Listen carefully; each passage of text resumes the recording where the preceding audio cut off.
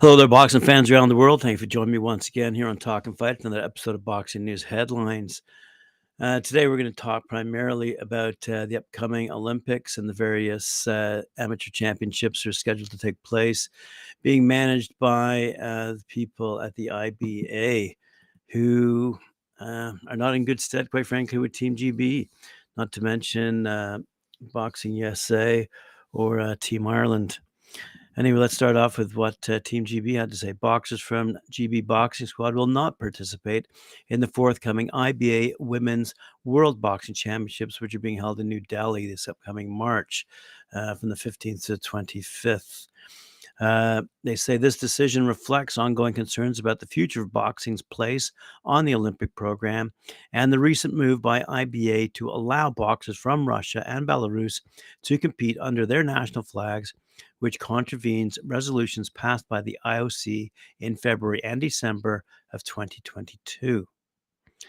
So this decision has put further distance between the IBA and the Olympic movement, in addition to the significant long-standing issues over sporting integrity, governance, and transparency, and financial management, which the IOC has asked IBA to address to protect boxing's place on the Olympic program. Says here, Team GB condemns the Russian invasion of Ukraine and has solidarity with the people, boxers, coaches, and officials of Ukraine. GB Boxing's participation at the IBA Men's World Boxing Championships in May 2023 is under review, and the board will make a decision on this closure to the event soon. The forthcoming Team GB is committed to delivering the best possible preparation for our boxers in the build-up to Paris 2024, and we will continue to work with national federations and tournament organizations to provide training and competition opportunities in advance of the Olympic qualifying events. So, further to that, the IBA has some comments itself with respect to, let's call them allegations or accusations and or resolutions that are being passed by these governing bodies. The International Boxing Association has offered a critique of a planned boycott of the women's and men's boxing world championships by the United States and Ireland, and now Britain, vowing to pursue strong sanctions against those who initiate and join it. It has also vowed to support boxers who wish to compete regardless of the boycott. So they're offering some financial incentive for individual boxers to go and participate in their various championship and tournaments. And the IBA, as we all know, is formerly AIBA, has been suspended by the International Olympic Committee since 2019, but relations have had an all-time low, meaning boxing has been left off the International Los Angeles 2028 program and could still be dropped from Paris 2024. USA took its decision to boycott the IBA's flagship events because of government's concerns, financial irregularities, and lack of transparency, as well as the decision to allow Russian and Belarusian boxers to compete under their own flags. The Irish Boxing Association expressed similar issues for its decision, notwithstanding the fact that men's boxers are paid practically double in prize monies at these amateur events, as opposed to the women who take part in these events as well. So for various issues that are now coming to the surface, we know that the fellow who's in charge of the IBA, Mr. Kremlev, has had some strong opinions, and he recently commented that officials who voted for a boycott are worse than hyenas and jackals. And the IBA has requested the McLaren Independent Investigation Team investigate the statement of its executive director, Mike McAtee, and the IABA leadership, that's the Irish board. It has disputed several of the arguments made by USA Boxing, insisting a Moscow office of the IBA does not or has never existed, in response to claims that the role of the president's office in the Russian capital has increased. USA Boxing also argued that the IBA failed to address the drastic change of culture requested by the IOC and cited Kremlev's comments that not a single boxer, coach, or national federation will be participating in the Olympic Games without IBA. The IBA referenced a report from August last year by the former governance reform group led by Ulrich Haas, which said good governance grows over time and needs to be constantly evaluated and nurtured through continuous training and refreshing of the leadership. Defending oversight of the field of play, the IBA claimed this has seen continuous improvement since 2021, including the use of artificial intelligence assessments with follow-up interviews. Responding to USA Boxing concerns over sponsorship deal with Russian majority state-owned energy giant Gazprom, the revenue of which prompted a warning from the IOC that boxing could be dropped altogether from Paris 2024. The IBA claimed that it has a sponsorship deal with Gazprom and it expired at the end of last year, but nothing legally prevents IBA to cooperate with Gazprom. So obviously that is ongoing. Now, an article out of SBS News, I believe that's in Australia, as to why boxing could be dumped from the 2024 Paris Games. The IOC has warned that boxing faces being excluded from the 2024 Paris Games as its Russian-led world body has no real interest in the sport. The IBA was stripped of involvement in the 2020 Tokyo Olympics, and boxing is not on the initial program for the 2028 Los Angeles Games, pending reforms demanded by the IOC. Qualifying for Paris 2024 boxing tournaments is being organized by the IOC, but it said on Thursday last week that concerns regarding the IBA mean it will take further decisions that may have to include the cancellation of boxing for the Olympic Games Paris 2024. The recent IBA Congress has shown once more that IBA has no real interest in the sport of boxing and the boxers, but is only interested in its own power. An IOC spokesman said the decisions and discussions to keep boxers away from the Olympic qualifiers and the Olympic Games cannot be understood differently. The IBA is run by Russian Umar Kremlev with backing from Russian energy Gazprom. The IOC spokesperson said IBA extending its deal with Gazprom recently showed it had no will to understand the real issues. The extension of the sponsorship contract with Gazprom as sole main sponsor of IBA reinforces the concerns which the IOC has expressed since 2019 over and over again. This announcement confirms the IBA will continue to depend on a company largely controlled by the Russian government. An extraordinary IBA Congress in September voted against holding a new election, allowing Mr. Kremlev to remain as president after a court of arbitration for sport ruled that Dutch candidate Boris van der Vorst was wrongly prevented from standing. The spokesperson said the IOC's concerns included the handling of the CAS decision. The IOC will have to take all this into consideration when it takes further decisions, which may, after these latest developments, have to include the cancellation of boxing for the Olympic Games Paris 2024. And by the way, earlier this month, the IBA accused Olympic organizers of persecution in response to its suspension over governance and finance issues. So the battle rages on the amateur, put that in air quotes, the amateur front.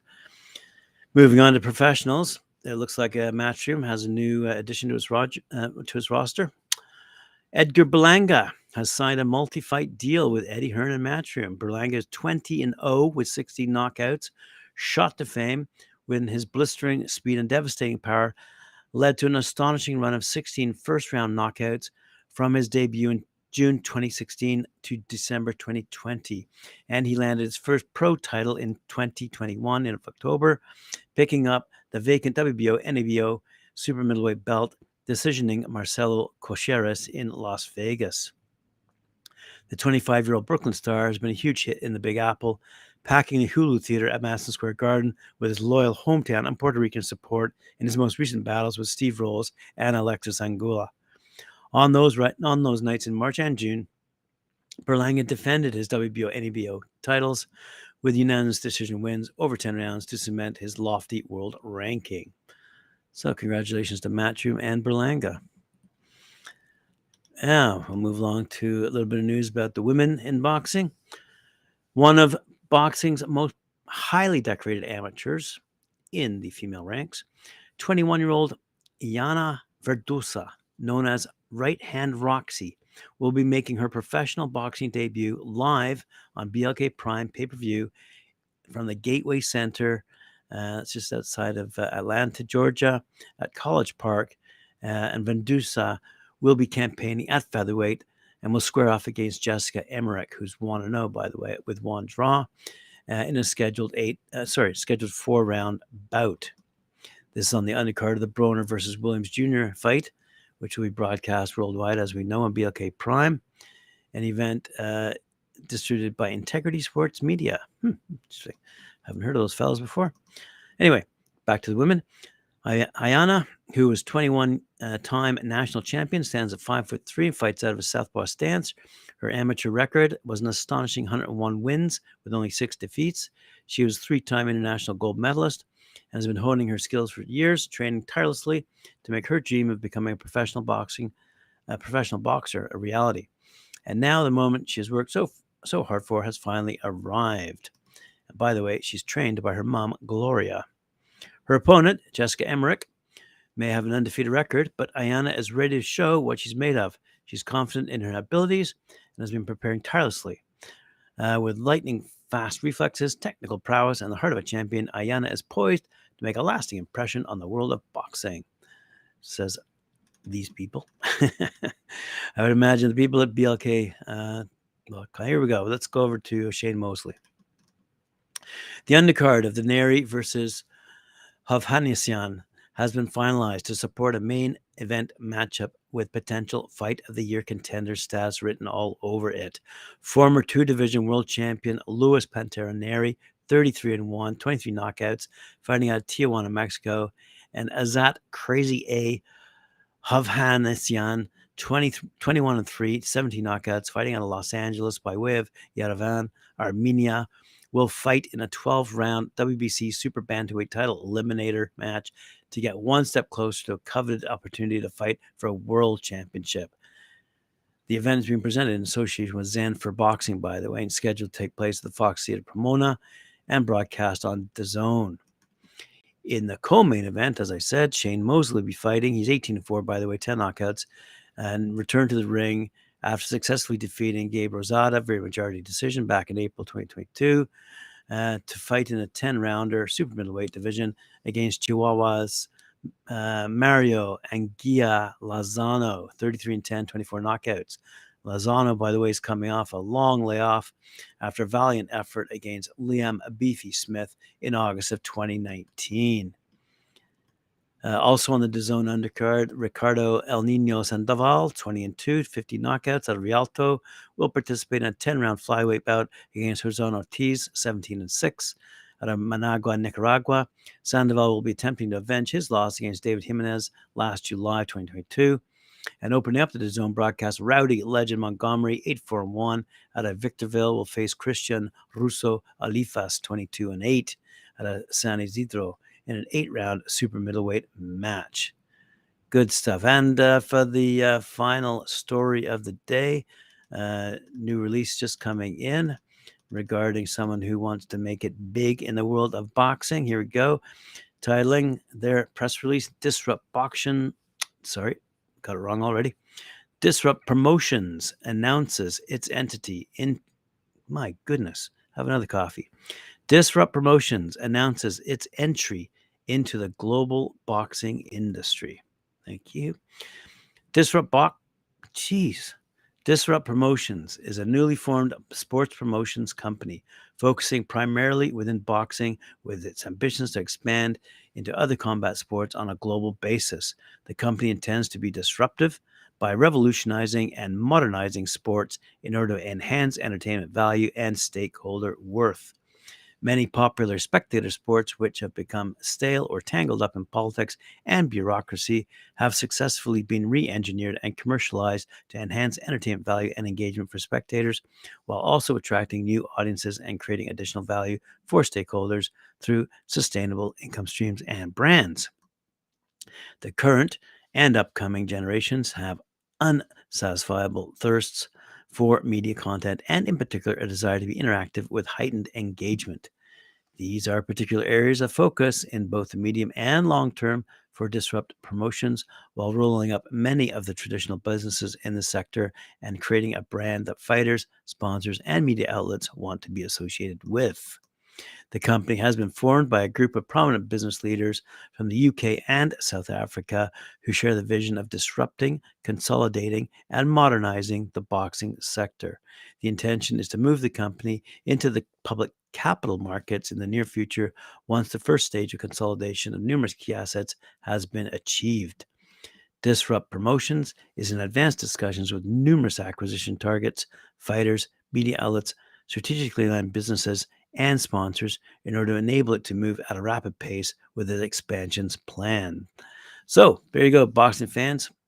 All the news fit to print as we welcome a new entity into the sport of boxing, Disrupt, and we hope they do. And we hope they encourage us to join their fight as well. Thank you for joining me. Appreciate it. Remember to like, share, subscribe, hit that notification bell. See you later on at 4 p.m. when we join Cedric Ben and Mike Orr for their show, Knuckle Up. Thank you.